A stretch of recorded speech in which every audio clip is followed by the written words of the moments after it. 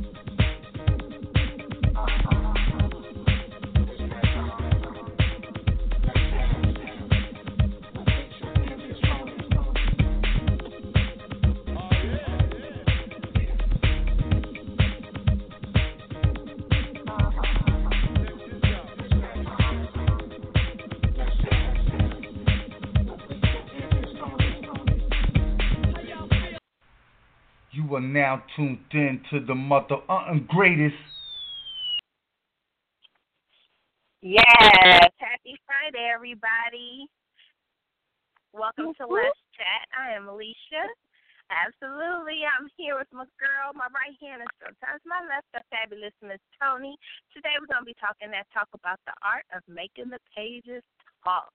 It's going to be a hot show today. We have two fabulous guests. Author Amir Garvin, and author and literary agent Heather Butler. You know, last year we did a session with a literary agent. So I like to, T and I like to make sure that we have something informative. And authors are always asking publishing questions. They always are curious about publishing. Some want literary agents. They don't know how to get them. They don't know where to go get them. They don't know what they do, what they don't do. So it's great to be able to have, different elements of the literary world on the show. So outside of the authors and outside of the publishers, the literary agents are another branch of the industry. True, and Lish, that was such an eye-opening show that we had. We had, I believe, 3 different literary agents and their roles as far as what they offer authors, and it was, it was eye-opening. And I never knew the difference between the 3, and they just broke it down so nicely that it just gives you a different aspect on everything that it takes to get a book out. So I'm interested in hearing what friend to the show, Ms. Heather, has to offer us. She always has gems that she drops on us, and she drops them so freely and so lovingly. So we so appreciate that. Absolutely. And on top of that, like when Regina was on last year,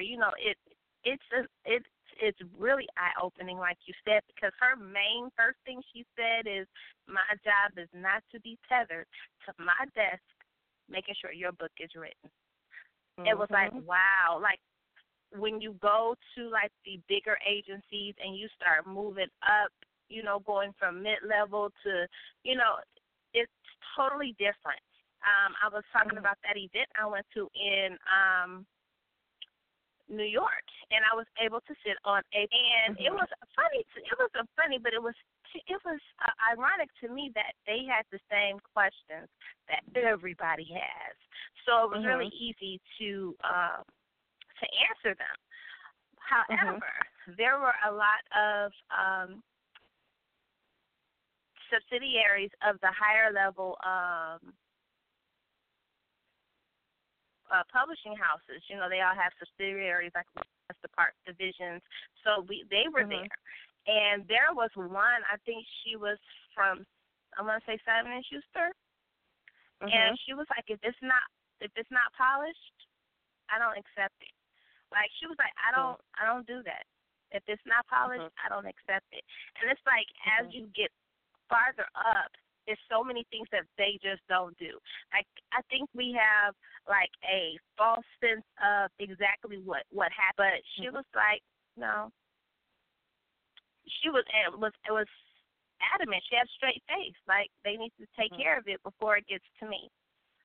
When it gets to me, we'll clean it up, but we're not structuring, we're not doing any of that. I was like, wow. But So Lissha, the further you and I go into this, what we do that involves the literary world, time is precious, and if it's not where it should be when it reaches your particular desk, that's just a waste of time for them to have to go and clean it up and then spend time again when they get it back. So it has to be polished, like she said, because time is of the essence when you're dealing with not just one client. You have multiple of clients, and you don't have time, like she said, to be tethered to your desk because so much has to be done that she has to get done in order to, further your career as an author. So I so appreciate what she said, and I can understand it at this point where we are. Absolutely, and I think it's how we're trained. Because when we're in high school, we're in middle school, and they're teaching us about writing. Even in college, you write your rough draft. You got so many chances to get it right, and if it's not right when you give it to the teacher, they give you so many red marks. They might as well have written it themselves. You know what I'm saying? So once you get to this level, it's totally different. But I find a lot of authors have that expectation, like I'm going to throw up on the paper. And then I'm just going to give it to the editor, and they're going to make it right.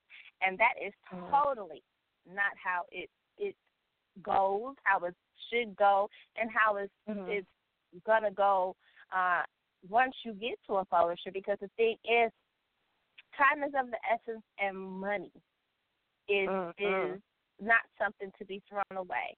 And most editors don't touch it after 3 times. You have some that only touch it twice, some that only touch it once within another invoice. So if it's not polished, if it's not ready to go, if it's not your best work, it becomes a waste of money for that publisher, because now I have to pay again because, and I'm going to say this, and I don't want no authors to send me no inboxes or emails, but because the author is lazy and does not want to do the work that's required to get their masterpiece in the right place. That's so true, and I totally agree, because while you're spending that second and third and who knows however many looks at, you have clients that are sitting there waiting for you to touch their work. So everything gets pushed back because no one took the time to polish up and put their best foot forward. And like, once again, time and money is of the essence. So always try to do your best. And if it's not your best, just keep it. Sit on it for a minute. Step away from it and come back with fresh eyes. And maybe you'll see something that you should have saw the first time. Absolutely. And it's funny because a lot of feel that way.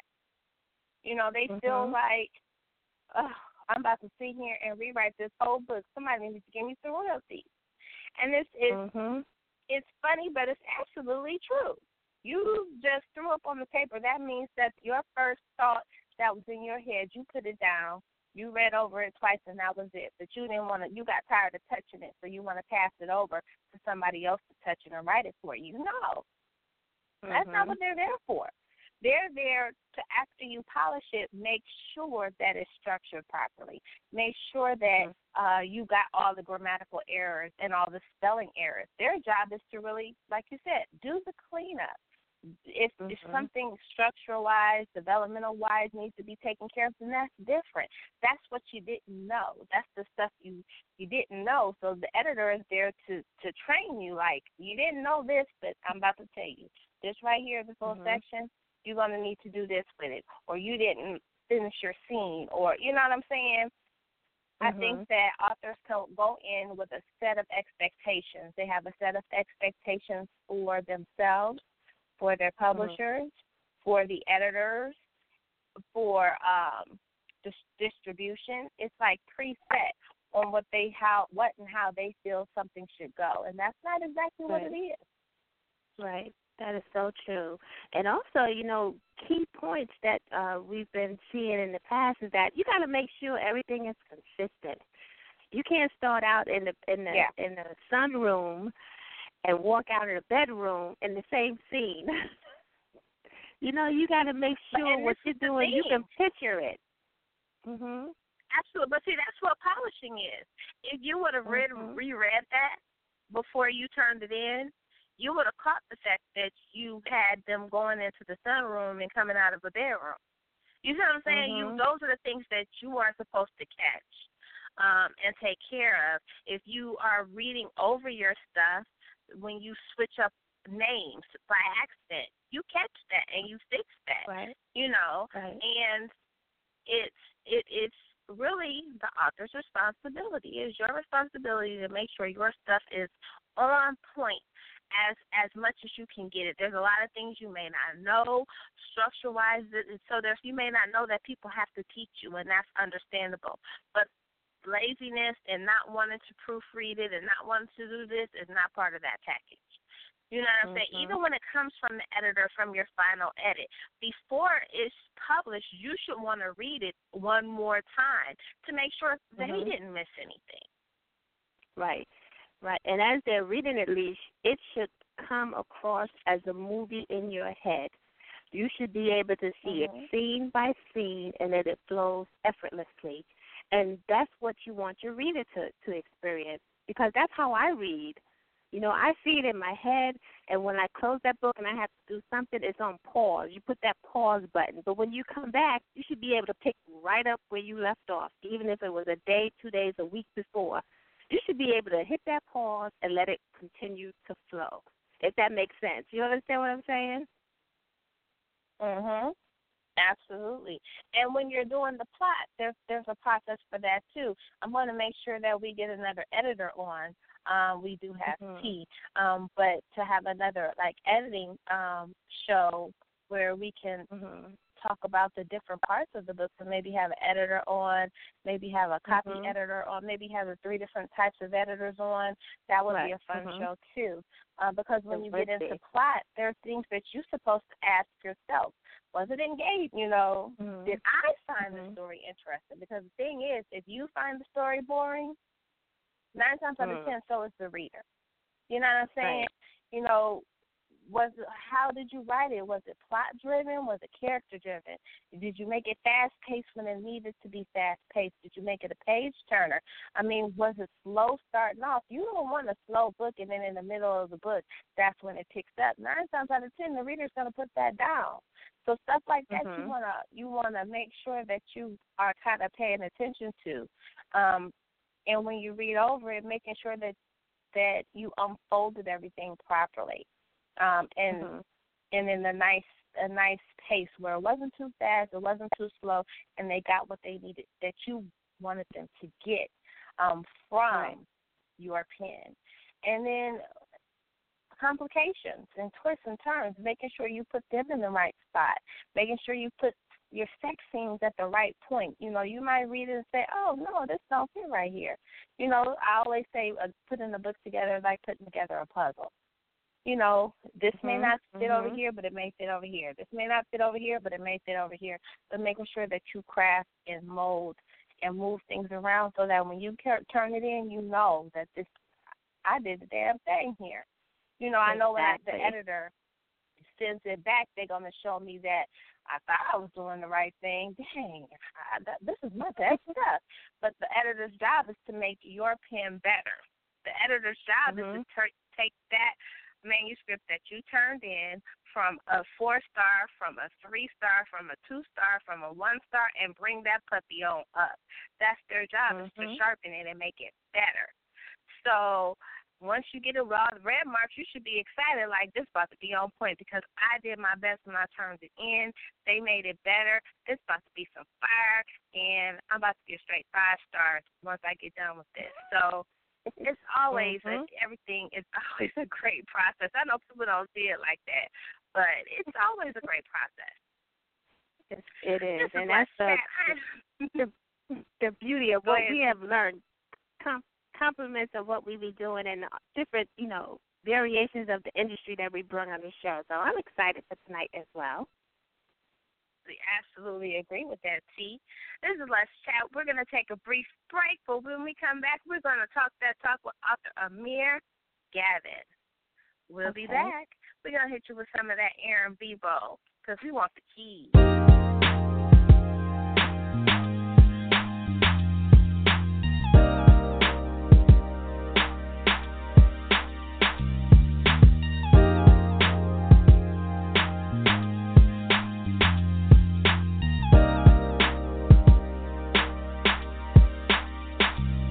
I want the keys to Bolivia, she turning me on, one line at a time, one snore, she gone like glass jars, use the whole whip when it's strong, roll up, one whiff and I'm gone.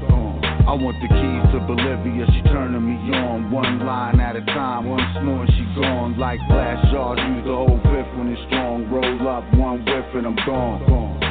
Shorty like my Bonnie, set my name first, gun and makeup, go in the same purse, we out here on the grind.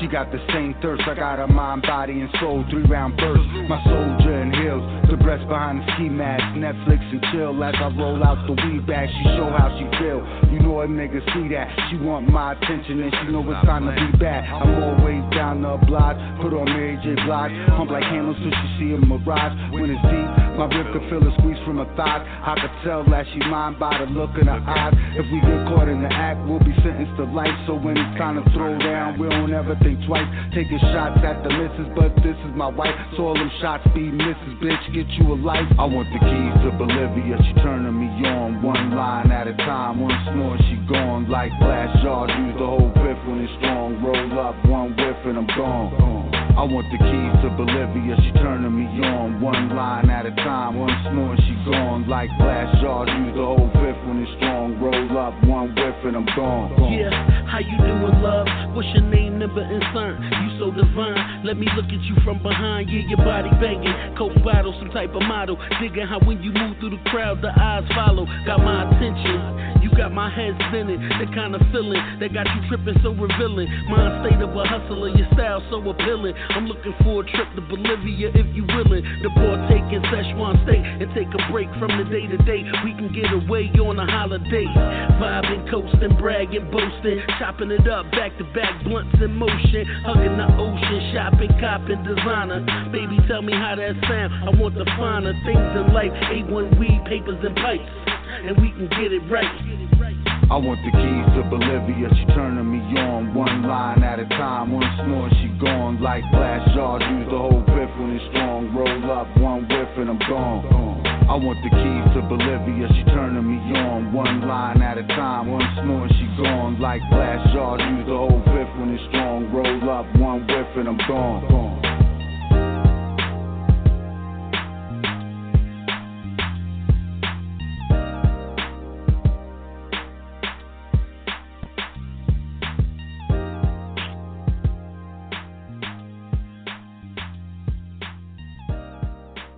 All right. Yeah. Hey, we are back. Welcome to Let's Chat. If you are just tuning in, we're talking about the art of making the pages talk. We have two fabulous guests coming into the chat room today. We had a show last night that was off the hook. If you missed it, no worries. Make sure you go back and hit our archives. You can reach our archives either by logging onto Blog Talk or iTunes.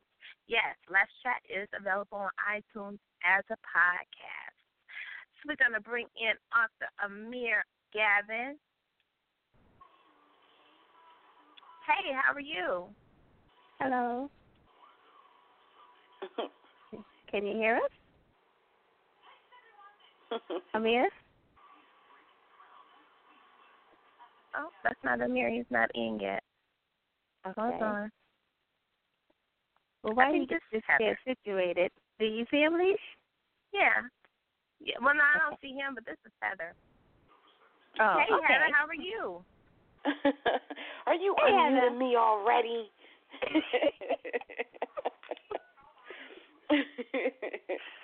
Hi. How's everything? Everything is well, ladies. How are you? Happy Friday. Yes, it is Happy a happy Friday to you. Thank you. It's been a long week, I'll tell you that. I was just saying the same thing, girl. We're always excited to have you in the chat room. You know that, right? Thank you. I'm always excited to come on and talk to you guys. Because I never know what's going to come out of Lissha's mouth. You know how she is. You know, I Yes, just got to just sit back and...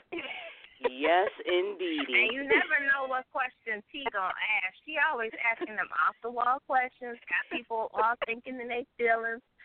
You never know what happens here in the chat room. Don't I know it?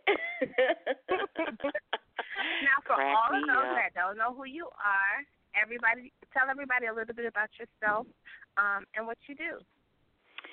Well, I'm Heather Butler, and I am a literary agent. But before I am that, I am also a mother of 3. I have a 20-year-old, 18-year-old, and a 14-year-old, and I also I manage a behavioral health call center. And I'm also currently writing my first book as well. Oh, right. Kudos to you, girl. You got a lot going on. Yes, I do. I try and keep myself busy. I absolutely do. Currently, I have, I think it's 7 authors under me right now. So, yeah, that's about it, about me. Girl, how that did you is get not into being about a literary agent? Right. How did you get into being a literary agent? What was going on to make you decide this path is what I want to do? Because that's a different branch of literature. It is. Well, I've always been a reader since I was younger. Started as a kid. My mom was always a reader, and I just kind of picked it up with her. So books were always my thing. But the literary agent part came with actually Shatea Sims. When she started, like I knew her as we grew up. She was in school with my sisters. So I always knew her, you know, when we were growing up and we were Facebook friends. And I noticed that she was promoting a book that she was writing, Living Anonymous. And I was always, like, as an adult, I started doing beta reads for some authors that I knew that I followed. And when I saw her promoting her book, I was like, hey, I reached out to her, and I was like, you know, I do beta reads if you ever wanted me to do a test read for you. So she was like, sure. So she sent her book to me, and I did the test read for her, and I fell in love with Living Anonymous. So once I did the test read for her, I just started kind of promoting the book a little bit, telling everybody about it on social media. And one day she was like, you know, I'm looking for an agent. And I was like, girl, I don't know how to be anybody's agent. And she was just kind of like, well, I mean, I don't know how to be anybody's author. So she was like, you know, we can kind of figure this out together. And I was like, okay.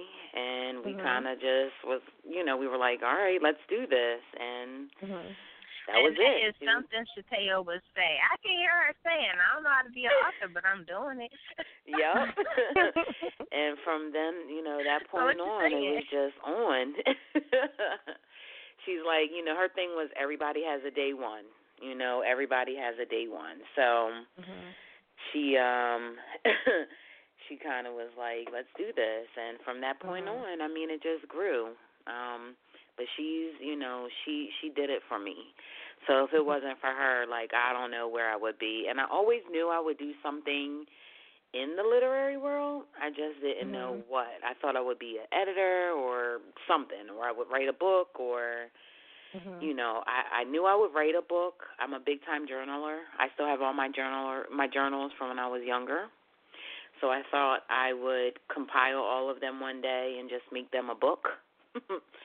So I knew I would do something, but this I never knew. I never thought I would be this. But it's amazing, and I love it. I love it.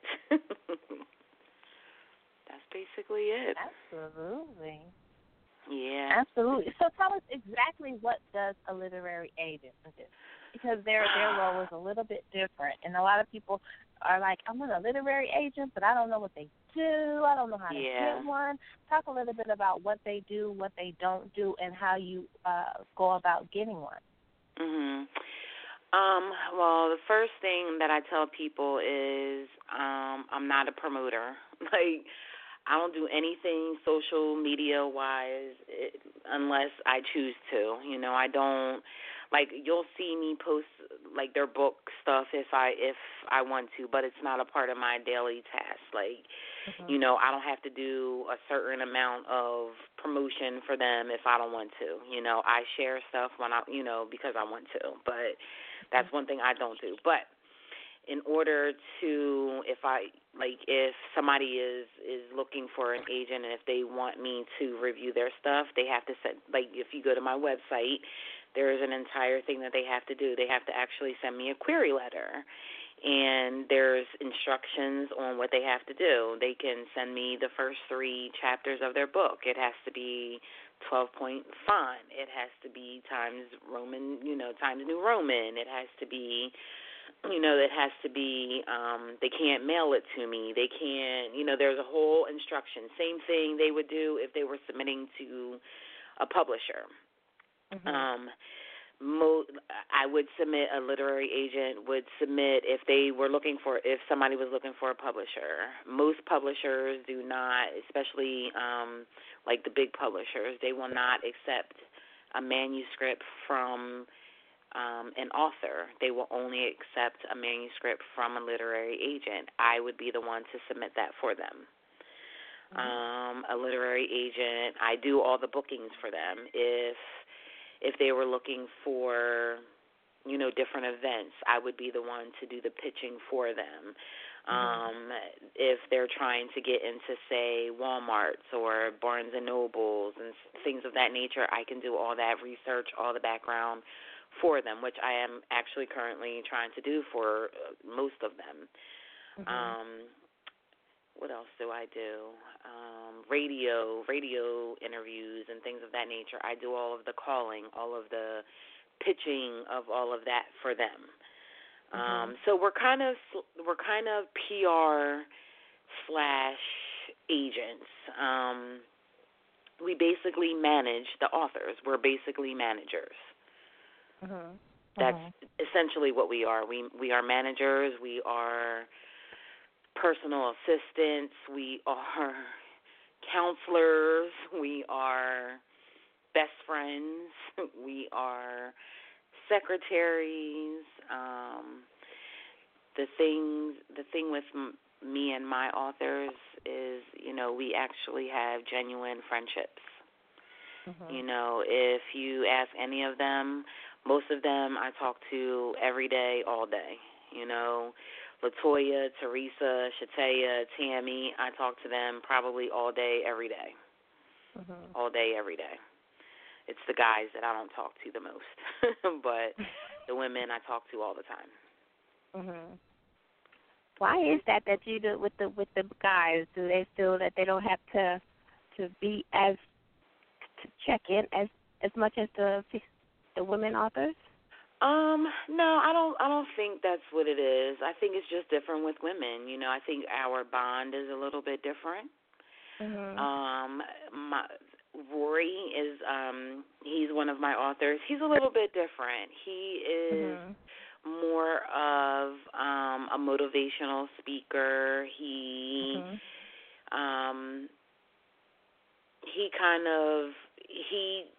with what I do for him is he sends what he wants me to do for him. Like, he'll send me the contact information, and I just do the reaching out for him.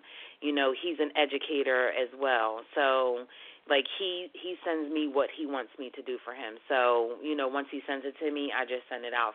I'll do the reaching out for him. Amir is a little bit different. He's a little newer to me, so we're still building, that relationship. And once we sit down and we, map out the plan for him, then we'll probably start talking a little bit more. I'll probably have a little bit, once we start building that relationship, I'll probably start talking with him a little bit more. But I think with women, it's just a different dynamic. This is Toni. I mean, you have so much going on. There is no way that you can sit on social media and promote a book. Girl, you have a lot on your plate.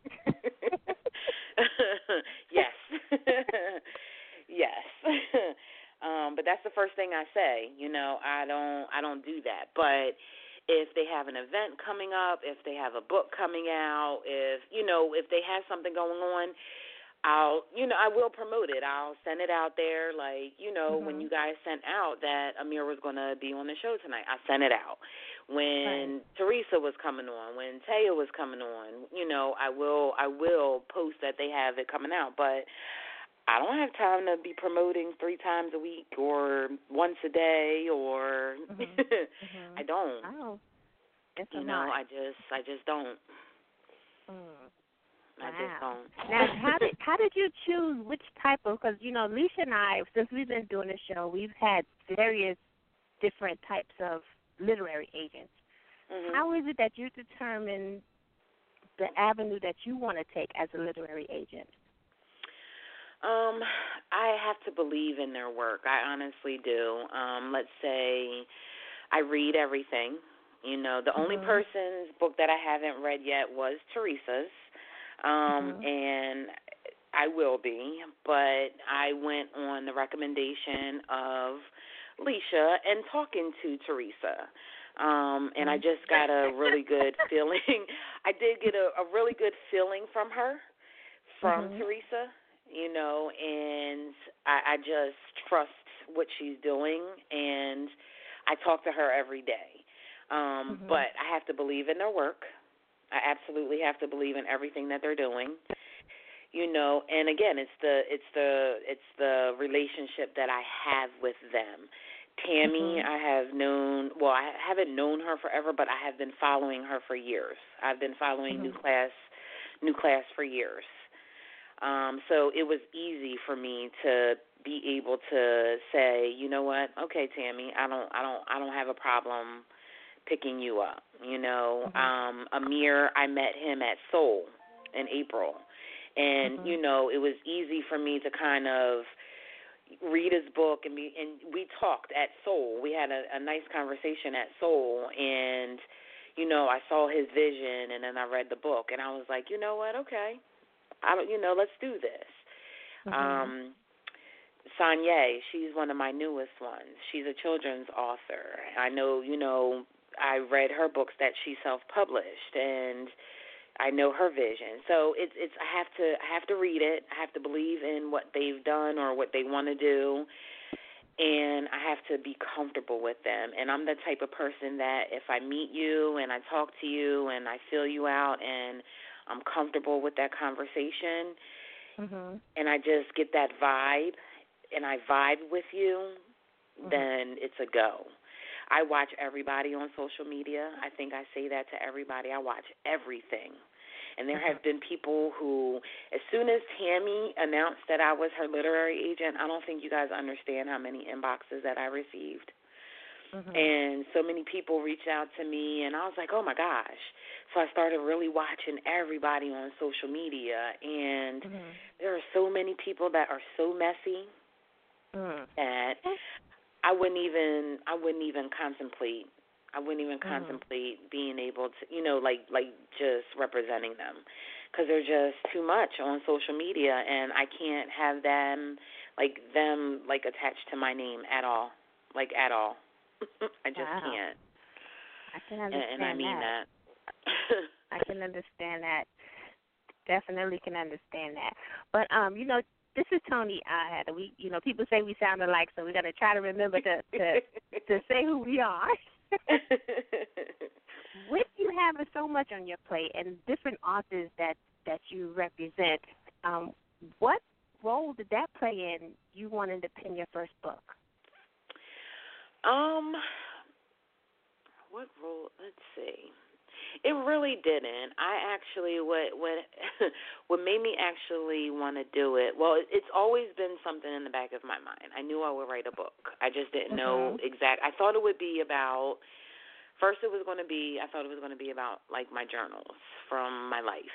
And then I thought it was going to be about my ex-husband and my life with my ex-husband and healing and going through the divorce and everything like that. But then I actually started dating somebody recently, and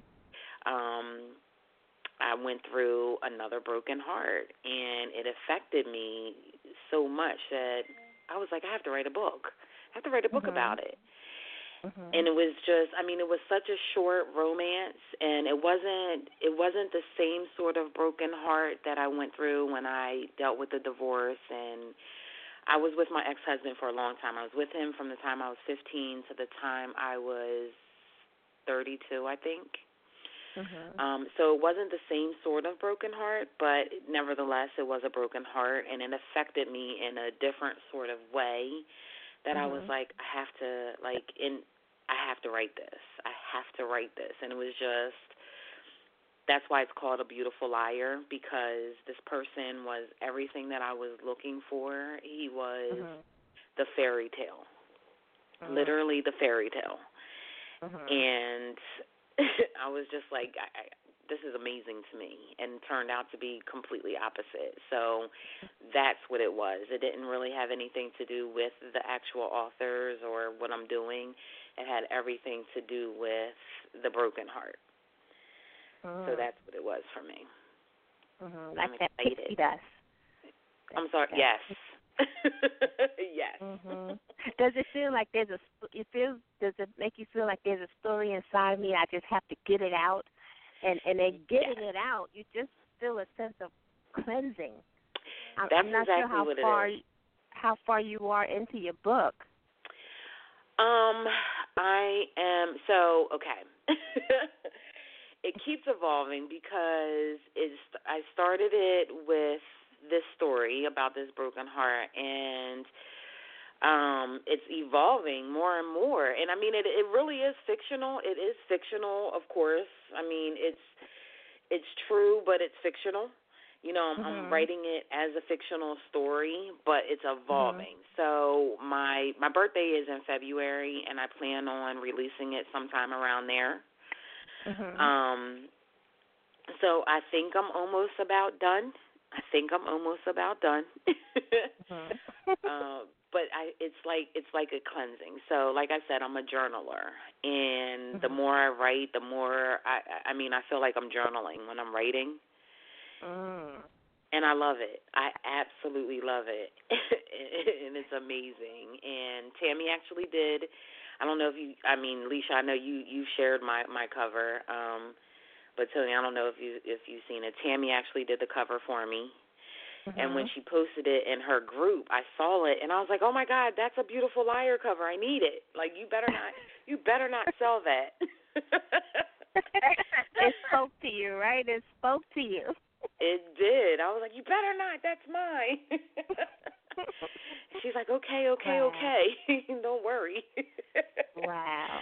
So yeah, it's so it's amazing. I am the type of writer that, I mean, some people, I know you guys are going to ask about the pen. Some people sit down and they outline, they rough draft, they this, they that. I have always loved to write. I always have written like short stories and stuff like that. I never rough draft, never outline, never anything. I just sat down and wrote. And that's exactly what I'm doing. I sit down and I just write. So I can't wait to see what happens when I send it to the editor and, you know, stuff like that, because I'm just so elated. I'm so excited. It's so fun. Wow. You should be excited, girl. This is a key moment in everything that you've been doing. Now you have your name on the cover of a book. That's exciting, right? Yes. But I talk to the authors, and I'm like, I don't know how you guys do this. This is going to be like one and done, because this is just too much. You can see the other side, right? Yes. I'm like, I'm going to publish this thing, and that's it. No book signing, no nothing. I just got to get this story out here, and that's it. You hear her, Lissha? We're going to be like, when is your next book signing? Oh, it's next month. Right. They're like, yeah, right. I'm like, no, for real. I don't know how you guys do this. But that's you know good, what? though. I think That's it's good to learn their process. Exactly right. I was saying the it's same good to learn thing. their process. Because even though you don't help them in the writing aspect, you still, with that knowledge, are able to say, look, this is what it is. And you can give it to them straight. And with them understanding that I understand what your situation is. And even saying, okay, well, let's plan it out. You stuck? Okay, well, maybe we need to get a ghostwriter to help you finish it out, or maybe we need to do this, or maybe give them different options that they can go by, exactly, and decide what they want to do. Because I'm like, listen, y'all are on timelines. I'm not.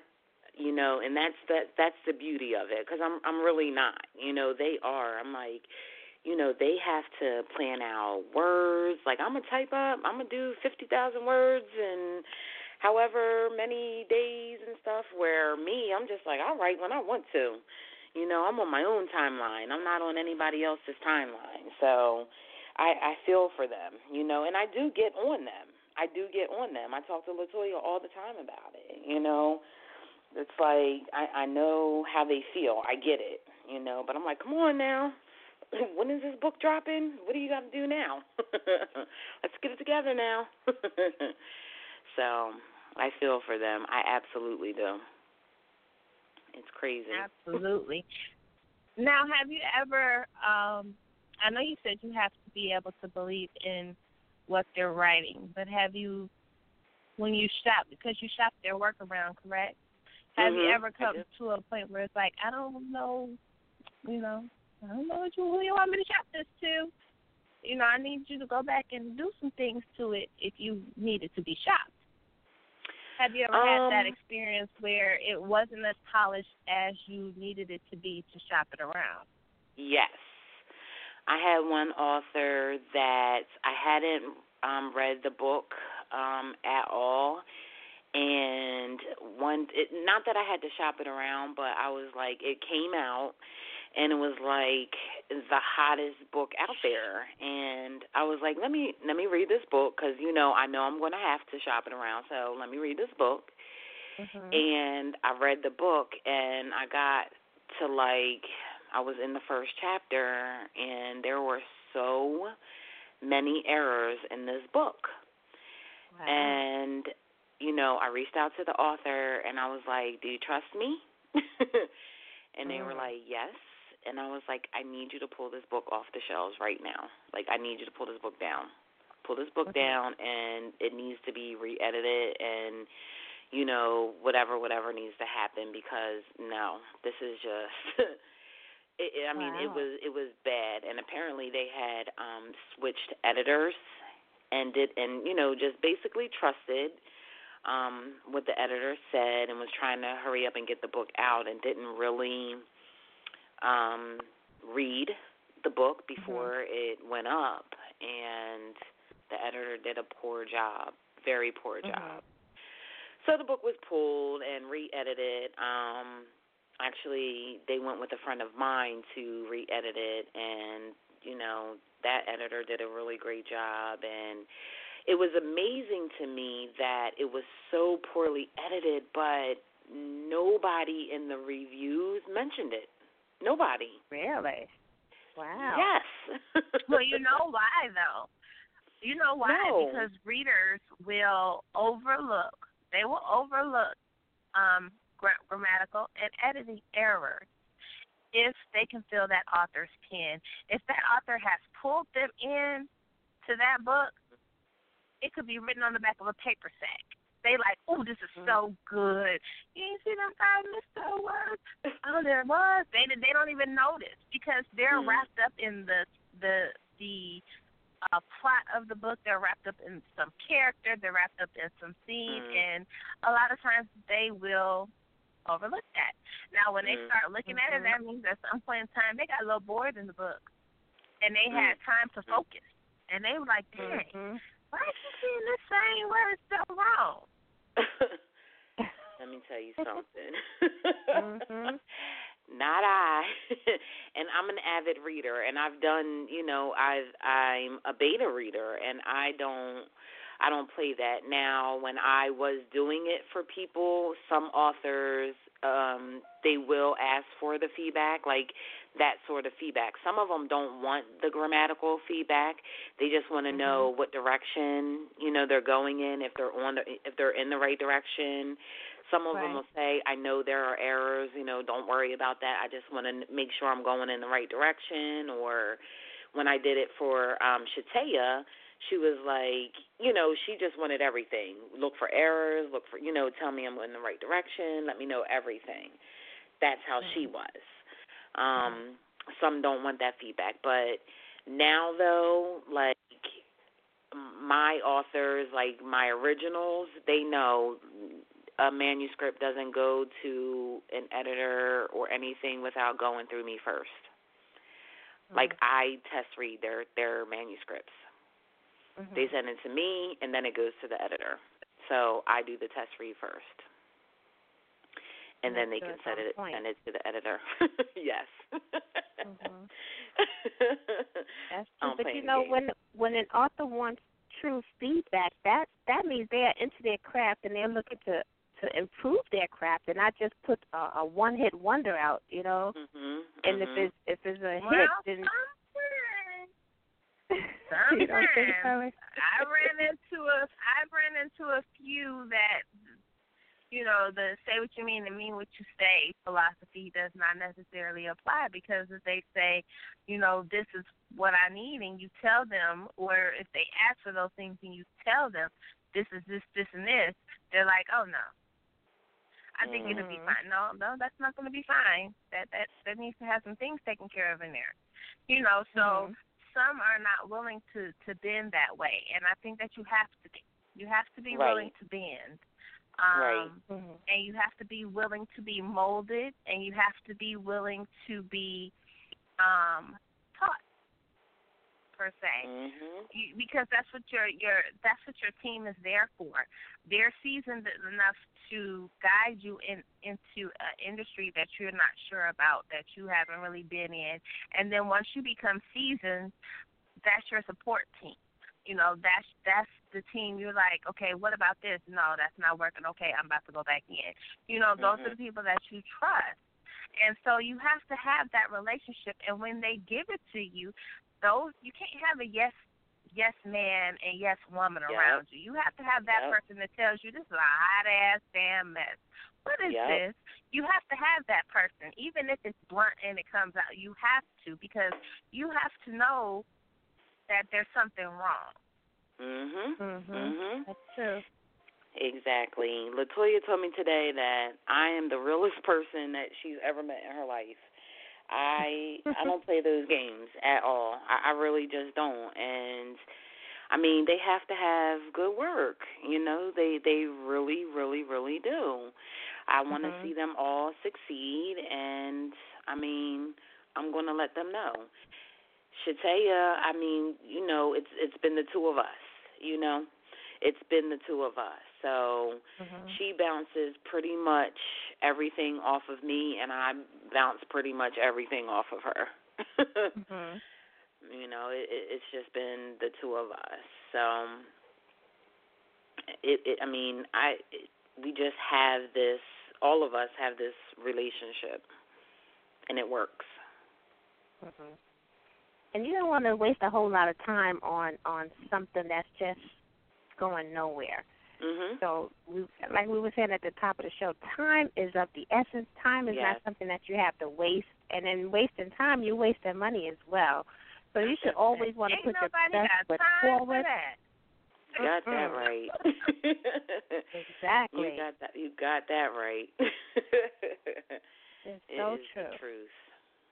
Absolutely. So now, when you are, when they come to you and they query you, do they have to give you like a pitch? Do they have to pitch to you as well? What is that query process outside of the requirements that you have? Do they have to pitch it to you? Is it a certain way you want them to present it outside of the formal look? Not really. I mean, I'm pretty simple. I get, no, not really. I'm pretty simple. It's just send me your 3 chapters. Sometimes they'll inbox me on Facebook and just be like, can we talk? And I'm like, sure. As long as it's within respectful time frame, I'm like, sure. I don't care. Social media is just everything these days, so I'll just be like, sure. And just tell me whatever it is, and I'll just say, can you send me something? Because I have to read something. Read something. So as long as they send me something, I don't need them to tell me why they're the best for me to choose. I just want them to give me some background and give me a vision or what they want, like what they're looking for, because sometimes like publishing companies will reach out and I'm like, what do you need from me? And I can't, it's hard to represent an entire publishing company where they want me to be the individual agent for each of their authors. Now, if they want me to be like a booking agent for their company, that's something different. But to be an individual agent for each of their authors, that's a lot. Yeah. But to be a booking agent, like if they want me to book for all of them, okay. But to be an individual agent for all of their authors, that's a lot. So it just depends. But just tell me what your vision is. I say, what do you want? What are you looking for? Oh, I want you to set me up. I want the virtual book tour. Oh, I want to be able to get into independent bookstores, or I want to be in Barnes and Noble, or, I want you to send me across the world. Well, what's your budget? Because I mean, you got to fly. Do you have a budget? Or you're going to have to take a train. I'm not paying for that. Exactly. Well, what's your price? That's what they say. Well, how much do you charge? And I'm like, here we go, or So. Wow. Yeah. A lot goes into it. Now, Toni had a. Go ahead, Lissha. I was going to ask now, if when they want to get their books into Barnes and Noble, what do you sell them? What is that process like? You know what I say? I'm not a publisher. I'm not a publisher. It's not necessarily something that I can do. I can look into it for them. Barnes and Noble may be able to do it. There is a process. It's not that they won't take an independent author or publishing company. Sometimes they will, sometimes they won't. It depends on the author. It depends on the indie publisher. It's a process. It definitely is a process. Books A Million, too. Books A Million, too. They're actually a little easier to work with than Barnes and Noble is. Barnes and Noble, for our people, to be honest with you, they're something else. Really? Yeah, they're something else. Wow. Yeah, I was about to ask you, what was the most challenging part of being a literary agent? Is it the different venues that you have to try to get your clients in? What's the most challenging part of being a literary agent? Dealing with, like, when you call, like, the libraries and doing the pitch with the libraries and, the Barnes and Nobles and why this particular publishing company or author should be in that library or in that Walmart or in that Barnes and Noble or in that Books of Million. That's the hardest part. It's easy to get somebody in a venue or into an event or into a bookstore or get them a book signing. That's the easy part. It's just getting them into the libraries or into the bookstores. Now, once you get them in that bookstore, is the next challenge the displaying of the book, where the book is displayed so that the readers can see it? It is because, bookstores want to put their books where they want to put their books. Right. And more authors don't want to do, well, especially with the independent bookstores, they don't want to do consignment because bookstores want to put the books where they want to put them. They're not sure if their books are selling. Bookstore owners aren't really letting the authors know if their books are selling, so it's a lot of follow-up with, how are the books doing? Are they selling? Or, that's me. Like, I have to call and be like, how are the books doing? Are they selling or what's going on? Right. Sometimes the bookstores, they'll say in the contract, like, after 6 months, if they're not selling, then, they'll send the books back. But then they forget. They forget to send the books back. So, you're calling them like, what's up with the books? Or they'll say that all the books sold and they haven't paid the author yet. So now you're trying to hunt down this bookstore to get the author's money. Or they've paid the author part of the money and now you can't get in touch with the owner to get the rest of the money. It's just, consignment going bad. It's a headache. It's a headache. It sounds like it. And, sometimes, like here in the city, when I walk past Barnes & Noble, the big key names are, like, so prominently displayed in the window, so they just automatically grab your eye so that when you do walk into the Barnes & Noble, they hit you as soon as you walk through the door. But sometimes if you want to go find some of our people's books, you got to go down the escalator to the back of the store. And that's just, that's not what you want to see. You want to see something that represents the way you look when you look into a bookstore window. Because it's catching millions of eyes going back and forth past that store. You want to have your work displayed as well. Exactly. It's crazy. It is so crazy. I promise you. You definitely have your job cut out, and kudos to those literary agents because that's not an easy job, as we're hearing right here on Let's Chat. My name is Toni, and that's my partner over there, Miss Lissha. We have the phenomenal literary agent, Miss Heather, telling us the rundown on the different things that a literary agent does and what they don't do. So we hope you guys are taking notes and enjoying these jewels that she's dropping here with us this evening. Absolutely. Now, what is one of the things that you would advise a first-time client when they come to you as far as stepping into this industry? As far as looking for an agent or just in this industry? Well, if they're looking for an agent. Both. Okay. If they're looking for an agent, if an agent charges you up front, they're not legit. They're definitely not legit. No agent should charge you any money up front. You should not be giving them any money. Period. And as an author, I say stay away from the beef and do your research. Do your research. Do your research about publishing companies. Period. If you're gonna be self-published or if you want to go with a publishing company, do your research and stay away from any type of author beef or anything. Wow. Honestly.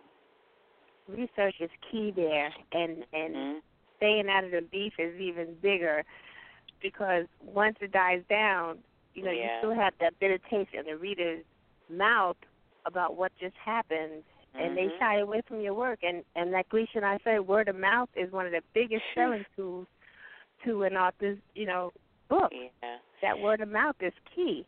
Yeah. The thing about author beef is, once a reader finishes one book, they're going to have to pick up another one.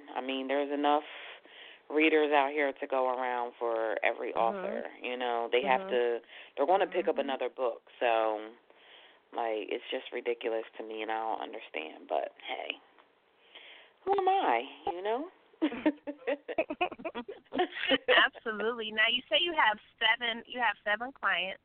Have Yes. you ever had an instance where more than one client needed you on the same day for separate events? Yes. Yep. It happens. One thing is, I mean, you really don't have to be with them all the time. So, like, you just try not to spread yourself too thin. Like, coming up soon, I have 3 clients that have something on the same day. So, November 12th, I have 3 clients that have something on the same day, and I'm going to be with one, so I can't be with the other 2. But it kind of happens, and it's okay. It's definitely okay.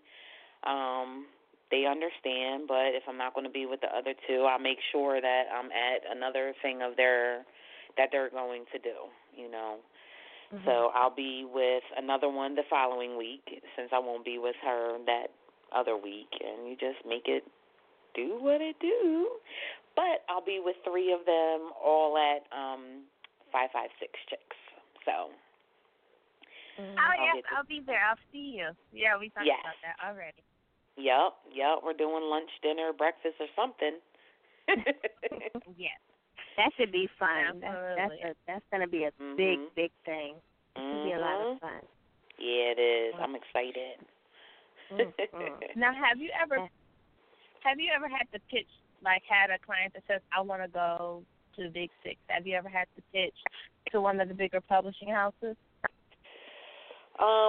Not the big ones. The biggest one that I think I pitched was Delphine, Tamika Newhouse's. I think that was the biggest one that I actually did pitch. Yes.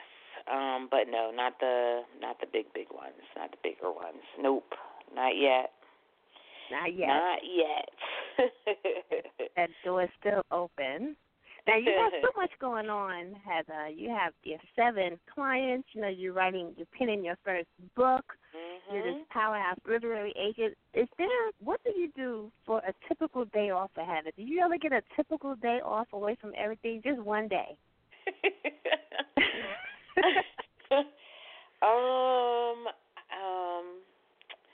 I do, and when I do, I just lay around. I really do. I'll read, because I still read. Like, I read.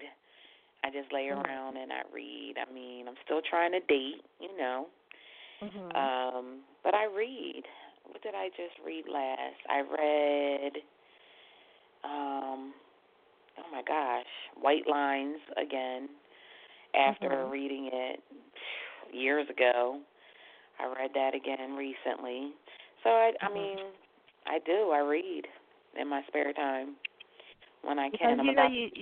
You need a day off just to re-energize yourself, because you can get burnt out from so much going on. Now, what genre do you like to read? Well, Nicholas Sparks is my fave. Oh, all right. He is. He's my fave, but, I mean, urban fiction, women's lit, but literally Nicholas Sparks is my fave. But I'm about to read Blackbirds, Eric Jerome Dickey. I brought that home with me, so I can read that this weekend. But yeah, Nicholas Sparks. The Notebook is my ultimate. He's my ultimate. I mean, that's my ultimate forever and ever. Oh, and Janet Ivanovich. Have you guys ever read her? I read her a long time. I read a book from her. You did? By a long. I may have read one book from her. Oh my! But I goodness. see her name all over the place. Yes, she's my other fave too. She makes me laugh. She's my other fave. So I read her Stephanie Plum series. Like, the last one was Tricky 22. She's up to 22 with that series. So I read her a lot too. But of course, I love my urban fiction. I do. That's me. And, I want to open a bookstore. My dream is to run my literary agency out of my bookstore. So I'm working on that, fun. too. Yeah, I'm working on that, too. That's the dream. That is definitely the dream. There's nothing wrong with that. We had our show last night talking about dreams and having that blurred vision, but sometimes you got to stay the course and get through that blurriness to see that end result. Yes. I'm telling you, I work the 9 to 5 so I can make the dream come true. I got to do that. That's what I do. Absolutely. Now, how do you balance that with your regular job and your business and your writing? How do you balance all of that? Thankfully, I run the call center, and it's fairly simple. I can close my office door, do a lot of writing when I'm at work. That's when I write the most, when I'm at work. And that's when I make most of the calls for my authors, when I'm at work. So I have a fantastic team lead. I have a fantastic team, actually. So it basically runs itself. But I'm present, I'm present, and it really runs itself. So I'm there, but I'm able to do what I need to do for my business and my authors and write my book when I'm able to. Wow. It works. It works. Now, see, you're gonna have me ask. This is Toni. My superpower question. I've been on this superhero kick. I know Lissha probably tired of me and my superheroes. But, I have my superheroes, and everybody has their own, and they have certain powers. But if you were a superhero, what would it be, and what would your powers be? Oh, my goodness. I don't know if you see me post on Wednesdays my Black Superwoman. Ooh. Go ahead, girl. I already think I am Black Superwoman, so... I'm going to stick with that. I would be the Black Superwoman. Black Superwoman does it all. We're mom, we're businesswoman, we're everything to everybody most of the time, and we still keep a smile on our face. And for real, that's exactly how I feel. I get tired, but I keep it going, and I keep a smile on my face. True. And that's exactly what I would be. Now, if I had my superpowers, because I'm that powerful see all, and I have these special powers that I can look into Heather's head. Now, if I had the power to look in your head, what would be exposed to me? What would I have the privilege of seeing? Tell me what I'm seeing in Heather's head.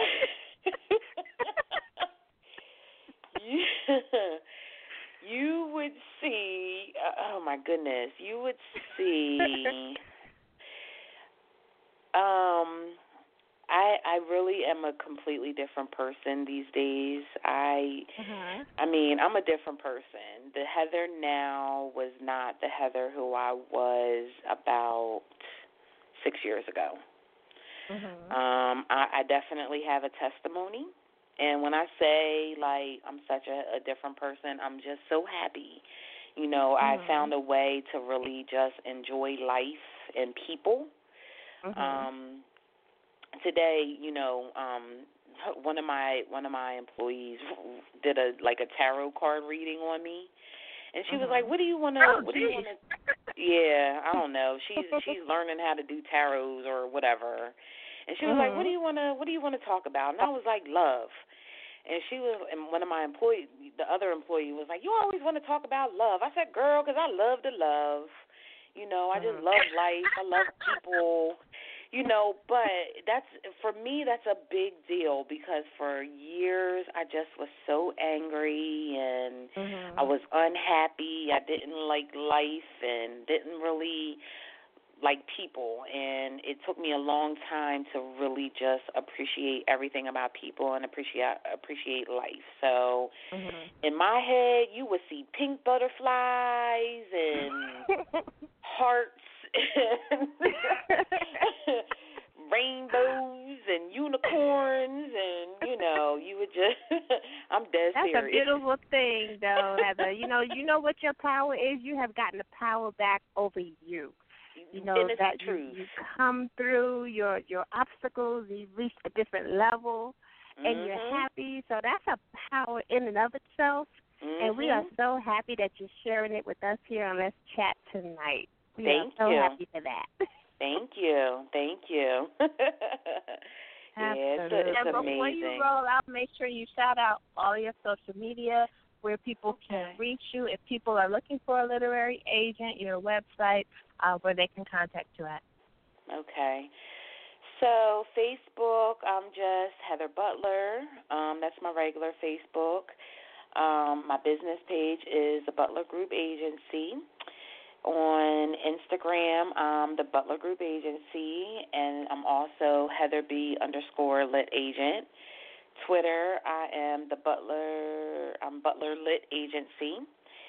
And let me see, my website is the Butler Group Agency. My email is thebutlergroupagency@gmail.com. And I just wanted to send a shout-out to my 7 authors, Tammy Capri, Vanessa M. Kirby, Sonia McIver, Teresa B. Howe, Shataya Sims, Latoya Chandler, Rory Edwards, and Amir Garvin. Was that 7? I think that was 7. Y'all are my world. Thank you for everything. And thank you, ladies, for having me. I thank you.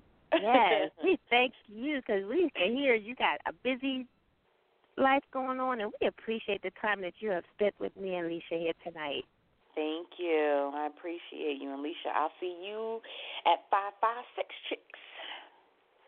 All right. Yes, that's ma'am. Be a lot of see fun. You next week. Yeah, 2 next weeks, week. right? 2 wow, weeks. 2 Girl, weeks. 2 weeks. 2 weeks. Yes, but thanks thank again, you. Heather, for joining us. Problem. Have fun at that 556. I wish I was there. Oh, I know. Next time. Next time. Absolutely. Yes. Thanks, ladies. You're welcome. Enjoy the rest Thank of your you evening. so much, Heather. I will. I'm going to stay on listen to Amir. Okay. Thanks. Awesome. I love her energy. I always refer people to her. If they come to me, and I do so much, but when they ask me to do certain things and I'm like, I kind of can't do that right now, I'll say, well, you may want to check out, and I'm like, contact Heather Butler. I know she was like, if she send me one more person, I don't need one more person coming. Someone from Lissha sent me. But I do. We want to thank you guys for tuning in to Let's Chat. I'm Lissha. I got the fabulous Miss Toni with me. Standing by, we have author Amir Garvin. We're talking that talk today about the art of making the pages talk. If you missed our first interview with the fabulous literary agent and author Heather Butler, no worries. Just make sure you hit our archives. We're going to take a brief break, and then we're going to come back with Amir. Let's hit you with some of that Dennis Spur.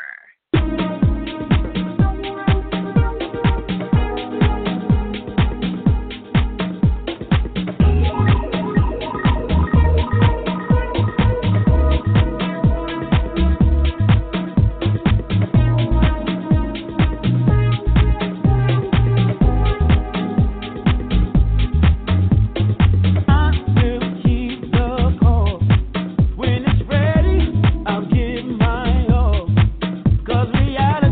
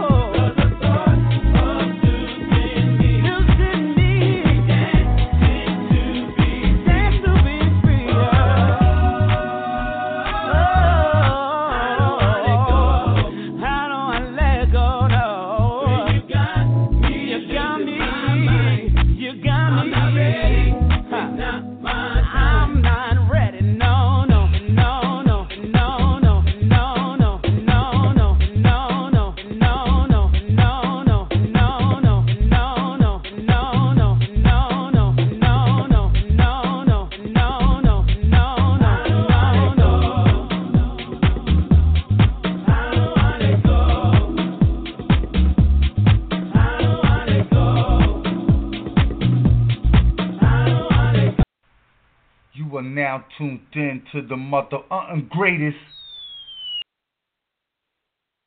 Toni and myself, Miss Lissha, we are talk about the art of making the pages talk. We're about to bring in the awesome Amir Garvin. He's going to kick it with us in the chat room. Hey, Amir, how are you? I'm doing fine. How are you? Hey, how you doing, Mr. Garvin? How's it going? We are good. Happy to have you in the chat room tonight. I'm glad to be here. Absolutely. I'm sorry I called in a little bit late. That's all right. Now, for everybody who don't know who Author Amir is, tell everybody a little bit about yourself and your book. Oh, my name is Amir Garvin. I have wrote my first novel, A Hustler by Nature, and the second one will be released on November 25th, Black Friday. Hustler by Nature 2, Friend or Foe. Oh. All right, now. Tell us what those books are about. Talk to me. Tell me about your trip, Mr. Garvin. Well, the books are basically about the follow life of Keyshawn Jackson. The first one talks about how he came up from as a child and his parents influenced his life, but when they were snatched from him, he had to make decisions. So, and everything that his mom taught him about the streets, he had to start to implement. And then part two is just a carry on. I don't really want to go too much into it because I don't want to give up the details. So a lot of people are still on the cliffhanger from part one. All right, now I want to be put on that. Put me on that clip. This is Toni, and put me on that clip. Tell me about Mr. Keyshawn. What characters that he displayed? Does he have a little bit of you in him? No, he has a little bit of a bunch of people that I know. He has a little bit of that on him. He's a fictional character. He's a basketball star. Well, was a basketball star who was supposed to go to the NBA, but when his mother was killed and his father was taken away, he had to fend for himself and his family. So it's all off of his life and his decisions. And everything that he does, he tries to do to help all those around him. But sometimes his consequences affects those around him also. I mean, his choices, not consequences, his choices affects everyone around him. Okay. Excuse me, Mr. Garvin. Now, you hit me. You touched me when you said basketball because I'm a sports fanatic. And my son plays college basketball, so I'm going to be diving in those pages and seeing what that pen do for Mr. Amir Garvin. And so you got me peaked over here. Oh. And right. she has a sports show that airs on Tuesdays at 8 p.m. Yeah, I talk that talk on all things sports. You got to join me one time and talk about Mr. Keyshawn and the inspiration behind him. Yes, I'm sorry. Of course. Fictionally, of course. Let's find out you not paying me no mind, Mr. No, Amir. I am. I'm My brother just asked me a question. Okay. I'm going to write a book about a guest coming on the show and not talking to Miss Toni. I am so sorry, Miss Toni. Don't do it to me. I truly apologize. You get to kill people in books. You can do a whole lot of books. Now I have a question. How long have you been writing, Amir? I started writing in 2005, 2006, but I was incarcerated. So, so it's like that's when I didn't put my first book out until I got released. When I got released, when I dropped A Hustler by Nature. Okay. And tell us a little bit just about your literary journey. Were you signed when you dropped your first book? Tell us just about a little bit on your literary journey throughout the industry.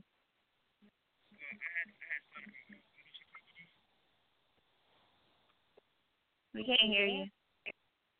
I'm sorry. My phone be acting up. I said I started a publishing company with my uncle called Garvin and Garvin Publishing. So I released my first book. Underneath of that.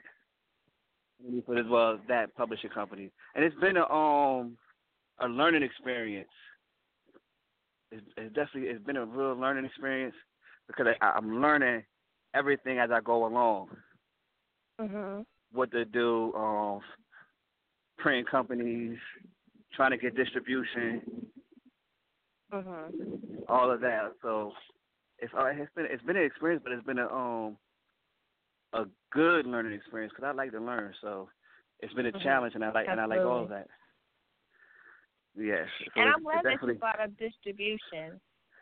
What do you guys have? You have authors at your company as well? Not right now, but I'm getting ready to start another company called First Family Publishing. You know what I'm saying? So, and under that publishing company, I'm going to release part 2, and then and then I got my boy. His book comes out also, and part 2 comes out in November. His book comes out in December. We're releasing his book in December, and his book is his title is Man to Man, the Longest Letter Ever. Man to Man, the Longest Winter Ever. Yes. Wow. The longest letter. It's a deep book. Right.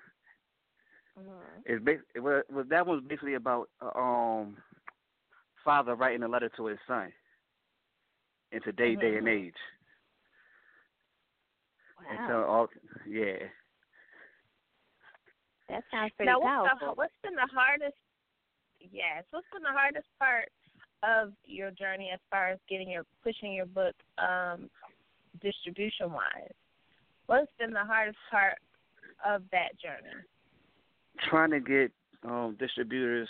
For one, trying to get distributors to take me on, and they don't know me being a new author. That's been hard because a lot of people don't know who I am. Well, in the beginning, they didn't know who I am. And there was one company that, in the beginning, they wanted to take my book on. And then after, I think maybe about a month ago, contacted somebody that I know, and they got in touch with me and took my book on. So, yeah, I found that to be funny because I'm like, okay, well, now you're starting to hear about me, and now you taking my book on. Which is, I mean, I understand it's business. In the beginning, you didn't want to take it because it was a risk, but now you know people want to read my book. So that's been really the hard part, and trying to get into stores that really, like I said, even in stores that don't know me. Right. And this is Toni, Amir. What was going on? Now I was going to ask him what was going on that he chose to get a literary agent. Oh, me? I just thought it might help build my brand. I need, I needed somebody that knew the business, and could help build who I am, build my brand, and help me get out there to be known. And I really feel like Heather is the one that can really help me and then take me to the next level. Yeah, we can do all things at Heather Butler Literary Agency. Yes, that's a shameless plug. I don't work there, but I'm just saying we can do all things at Heather Butler Literary Agency. Talk that talk, girl. Now, Amir, when you step out and you're trying to get your book distributed and get your book out there, you talked about how people weren't really interested because they felt that nobody knew you. And a lot of times, I always, tell clients that the best thing is to make them come looking for you. Because, see, when they come looking for you, they're not empty-handed, opposed to when you come looking for them. So even though you were just kind of distracted and, frustrated from the first time, the fact that they came back looking for you is a good thing. Okay, right. That's how I took it. You know what I'm saying? Because now they're looking for you. You don't have to go to anybody. Those people that told you that they could not or would not, or those people that did not have the time, or those people that felt this way or felt that way, those are the people that are going to now come looking for you. And you're not going to have to move a finger. You're not going to have to move an inch. They're going to come to you. Okay, and that's what I pray for. That's what I hope for. Mhm. You know. Absolutely. My dream is to make this a full-time career. You know, writing. I love writing. I love to go to the pages and put down my pain and frustrations and the way I'm feeling on paper and have people read it and they like it. Like I love to hear readers say they love my book. Mhm. Like that drives me to even keep on writing and keep on going and pushing. When I hear somebody say, "Yo, I love," why you do that with Keyshawn? What happened with this? And that right there, I love to hear that. Mhm. It fuels your pen. Now, did you finish writing this book while you were incarcerated, or you finished it once you got out? I finished it when I was incarcerated. Mhm. It was a book. It was like, and that's what got me really into it. Is when everybody was saying, "Oh, you need to publish this. You need to publish this." Mhm. And I became the talk of the prison with my writing. So. Okay. Now, has the industry been everything that you thought it would be, or have you come across some roadblocks that you didn't think existed in the literary world? I came across roadblocks, but I wasn't expecting these roadblocks. Mhm. I didn't think that it was going to be. At first, I was like a lot of authors. I thought it was going to be an overnight success story. Mhm. And then after like the first couple of months, I realized it wasn't. Right. And then I realized you got to put work in. Oh yeah. So I started putting the work in to try to make it successful. And I still put the work in every day, all day long, writing, trying to learn more ways of promoting. Just to try to get my name out there and my brand out there. Mhm. But see, that's the difference between someone that really wants to pursue that dream and make it a reality. Because writing is not easy. I mean, it's really not easy, and we have for authors has grown tremendously since we've been doing these shows. And when you put the work in and you see what all it takes to get that book into the reader's hands, you appreciate that. That's hard work. That just builds character. Yes. So you do see yourself staying in this industry long term. Oh yeah, I'm trying to build something that's going to be lasting for my kids, their kids, and so forth and so on. Mhm. I'm trying to build a long-lasting career that's going to feed my family for generations. All right, those powerful words, Mr. Amir. Thank you. Now, when you sat down to write this book, what was going on? I know you wrote it when you were behind the wall. With the process, was that the first time you ever sat down to read a book? To write a book.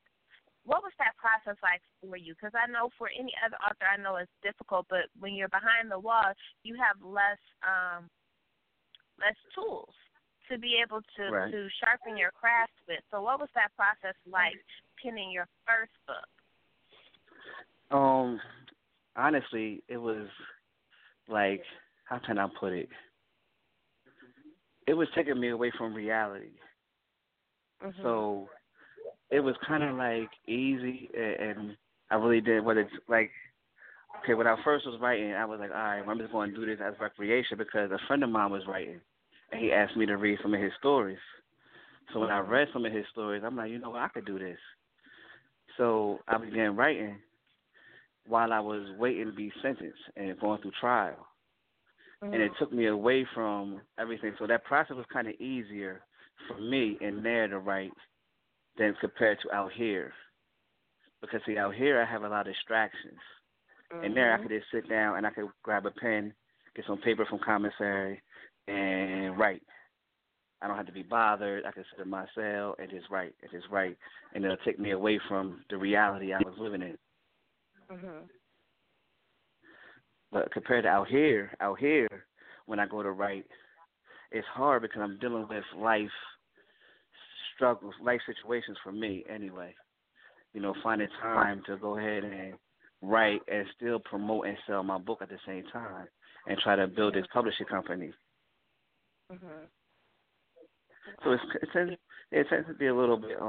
But one thing I can say though, the resources out here, as far as the computer, going online and looking things up or other, that's a little bit more easier. But I did have a dictionary and a thesaurus when I was incarcerated. Mhm. Mhm. So. Amir, you're not the first to say, this is Toni, you're not the first to say that when you are behind the wall, there are less distractions where you can focus on your writing and you can just write and write and write. But once you are released and you still want to pursue that writing dream, not only are you faced with the distractions of outside in this world, but you also have to catch up on all the things that have evolved since you went behind the wall. So you have a lot on your plate, with the outside distractions and still trying to maintain that focus of being an author. Do you consider that one of the biggest challenges that you face as an author? Yes, because a lot of times, that would stop me from releasing part 2 or even finish typing part 2 up was my life obstacles I was going through. Mm-hmm. So it wasn't more or less mostly of the industry side. It was more or less of the family side and making sure I provide for my family and all that, and still get this job done. Right. And do it, successfully, where you want to maintain your readership and also increase it. Yes, because at first, when I first released part 1, I first got into the industry, I wasn't a real big fan of talking or, I'm not really a good talker or a people. Well, I'm a little person? shy, a people person, right? I could tend to be a little shy, and I was shy in the beginning, and I wasn't talking a lot on Facebook or social media, so I had to learn how to use social media, which I'm still learning how to use. I had to learn how to interact more on social media, which I'm still learning how to do all that. Still learn how to come out of my eggshell of being shy or not being a talkative person and talk. Like right now, this much talking is something that I made a vow to start doing in the beginning of the year. Mhm. Well, you're doing a great job, Mr. Amir. I don't hear no shyness. Let me find out you're trying to be shy on Miss Toni and Miss Lissha. Right. I don't see that. I didn't get you that. Where did the shy come in from? Where did the shy come in from? Where is that at? We missed that boat. I know, because I told you at the beginning of the year, I vowed, I said I'm going to be a different person. I said I'm going to be more open and conversate more and, try to reach out and talk to more readers. Because if I didn't know you, I wouldn't even talk to you before. No, you talk to me. I'd make you talk to me. Okay. You wouldn't be able to help but to talk to me. You would just talk. Now, I just got a question for you, because when you came home and you had this book and you said home has a lot of distractions, I know that when you are away, life kind of stops for you. So when you have to pick it back up and step into this new world, what was that process like for you? Was it hard for you to focus at first in getting set for your writing when you came home? Yes, it was. It was hard at first, and I wanted it so bad. I was like, okay, I wanted to put this book out bad, but it was hard for me to step out and do it, and at the same time still live and try to and learn the process as it went on. So it was kind of hard at first, but it was a joyful though. Like when I first got my books on paperback. And I had the freight truck came and they dropped the pallet off in front of my house. Like, I felt like it was Christmas. I can imagine seeing your name on that cover and holding it in your hands. That's like a newborn baby right there. Yeah, and that's how I treat my books, like my kids or my babies. Like that's my baby that I birthed to life. That's how I want people to read when they read it. I want people to feel like they like this is real life. You know, you could relate to the characters in my book. You know, I want everybody to be able to relate. And even if even if you have some characters that they hate, that's a good thing. Because hatred in a character breeds a reader coming back to see what else they can hate on them about. Right. Right. And you know what was really a joyful feeling when my cousin, he's a pastor or a bishop. We're having a church. He don't read urban fiction or hood novels or street literature. You know, so when he purchased my book and he actually read it, it was like, you know what, cuz like this is a very good book and I don't even read these type of stories. Wow. That's cool. Yeah. That's kudos to you, Mr. Now, I know you're new to the industry, but do you have a favorite author that you read? I have a couple favorite authors that I read.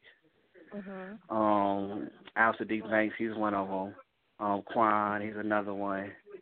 An author that I have met since I've been home, and I like his books too. Blacktop. I like his books. Yeah. I like his books. Keisha Green, I like her books too because I was reading hers. I like her books. Sister Soldier's another one that's one of my favorites. Yeah, I think her book. I love her. I love to hear her. Right, I love her books. I love to hear her speak. Oh, she's awesome. Continue. I'm sorry. I didn't get a chance to meet her or hear her speak yet, but I love her books. Like the coldest winter ever.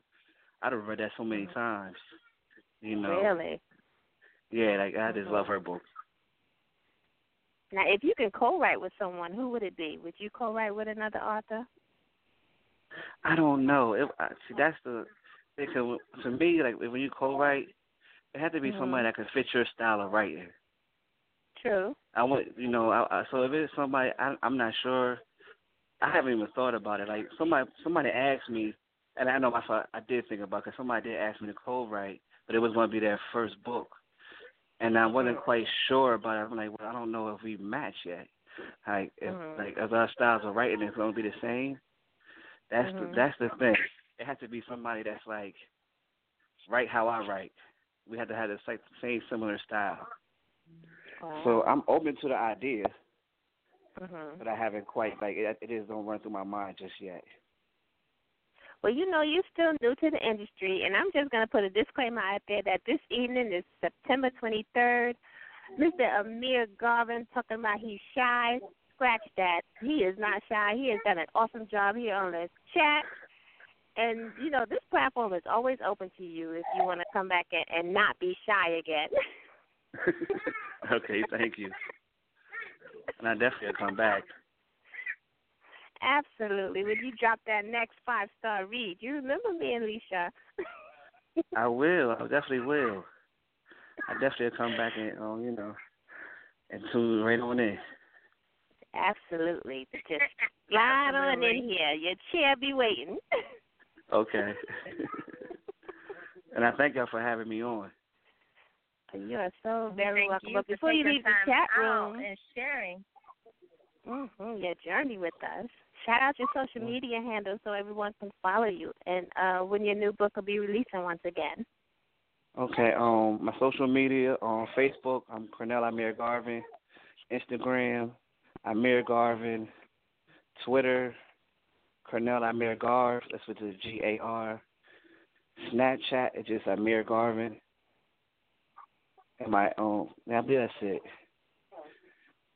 On my social medias, because I'm still trying to learn everything else. All new ones. Me too. And the new book will be out. We're pushing it for Black Friday, and pushing for it to be released Black Friday. Okay, that's a good release date. Yeah. Good release date. And so I'm pushing for Black Friday. And I know a lot of my readers, they've been waiting for 2 years for this book. A lot of them been waiting for a long time. And I know it's Black Friday, they will have it. Getting ready for the holidays. Yeah, right before the holidays. thank you once again so much, Amir, for joining us and hanging with me. You know, I was just pulling your leg, trying to pull that shyness out. But it's all good. We got a great interview. Thank you. Thank you for having me. Absolutely. And another friend to the show. Yep. See, next time you'll feel more at home, and you'll just be, we won't have to ask no questions. You'll be like, and then let me tell y'all what happened. We'll just be like, you don't say what? You do the whole interview by yourself. Those are the best ones. Watch. You're going to get so used to it. You're going to say, okay, well, you're just going to start telling her everything. And I'm be like, wow, that's awesome. And then she going to give her little short 2 cents.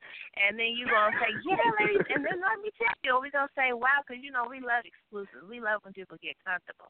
They just start telling us everything they got going on. We're like, okay. So we're excited when you come back in. You're going to be spilling tea and not even know you're spilling it. Okay. Well, I can't wait. Absolutely. Well, thank you once again, Amir. You enjoy the rest of your evening, okay? All right. You're welcome, and you too. Y'all too. Okay. Thank you. Right. Thank you. Bye. Good night. Bye-bye. I like him, Lee. Yeah, he's cute. So you know I had to bother him. I love having male authors on. I love male interviews because it's so different when they start talking, because most of the time they're not as talkative as women. You know, women, we sit down, it's like girl chat. You know, we got our feet up, everybody's chatting, but men are so different. And so when they do say something, it's like, okay, they just bring a whole nother world out of themselves. And so it was awesome having him on the show. If you're just tuning in, this is a chat. I am Miss Lissha, and I got the fabulous Miss Toni with me. We're talk about the art of making those pages talk. Our show has ended for the evening, but if you missed the show, make sure you go back and check out our archives. You can reach our archives via Blog Talk or on iTunes. We do appreciate everybody tuning in and supporting us.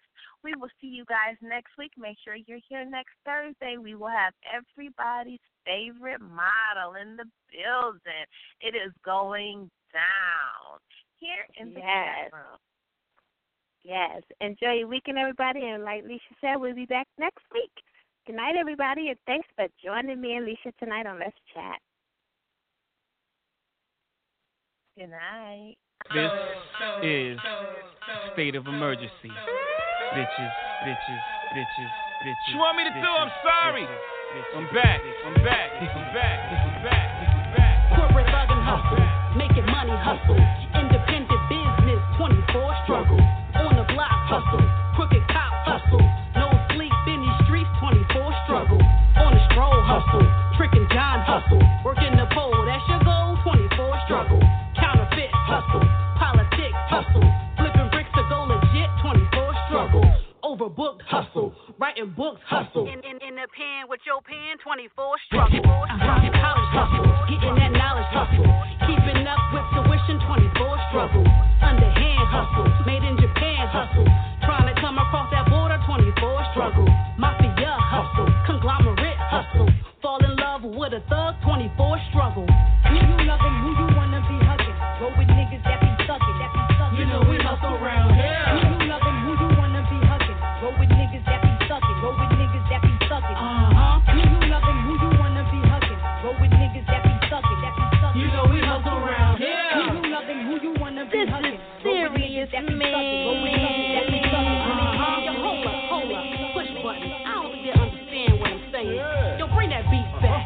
Credit card hustle, deck of cards hustle, never let them pull your card, 24 struggle, going green hustle, slot machine hustle, keeping money in your jeans, everyday struggle, move your foot hustle, doing jokes hustle, protecting everything you have is a known struggle, 9 to 5 hustle, overtime hustle, trying to hold a decent job, make your mind struggle, bootleg hustle, doobie and braids hustle, trying to ride the latest wave, 24 struggle, American dream hustle, plotting and scheme hustle, cause every time we close our eyes, all we see is struggle, tattoo hustle, YouTube hustle, just to get a couple views, watch a few struggle, I know we all hustle, that's all a part of struggle, it's time we get it popping off, so we all bubble. Who you loving, who you wanna be hugging, roll with niggas that be we hustle around here.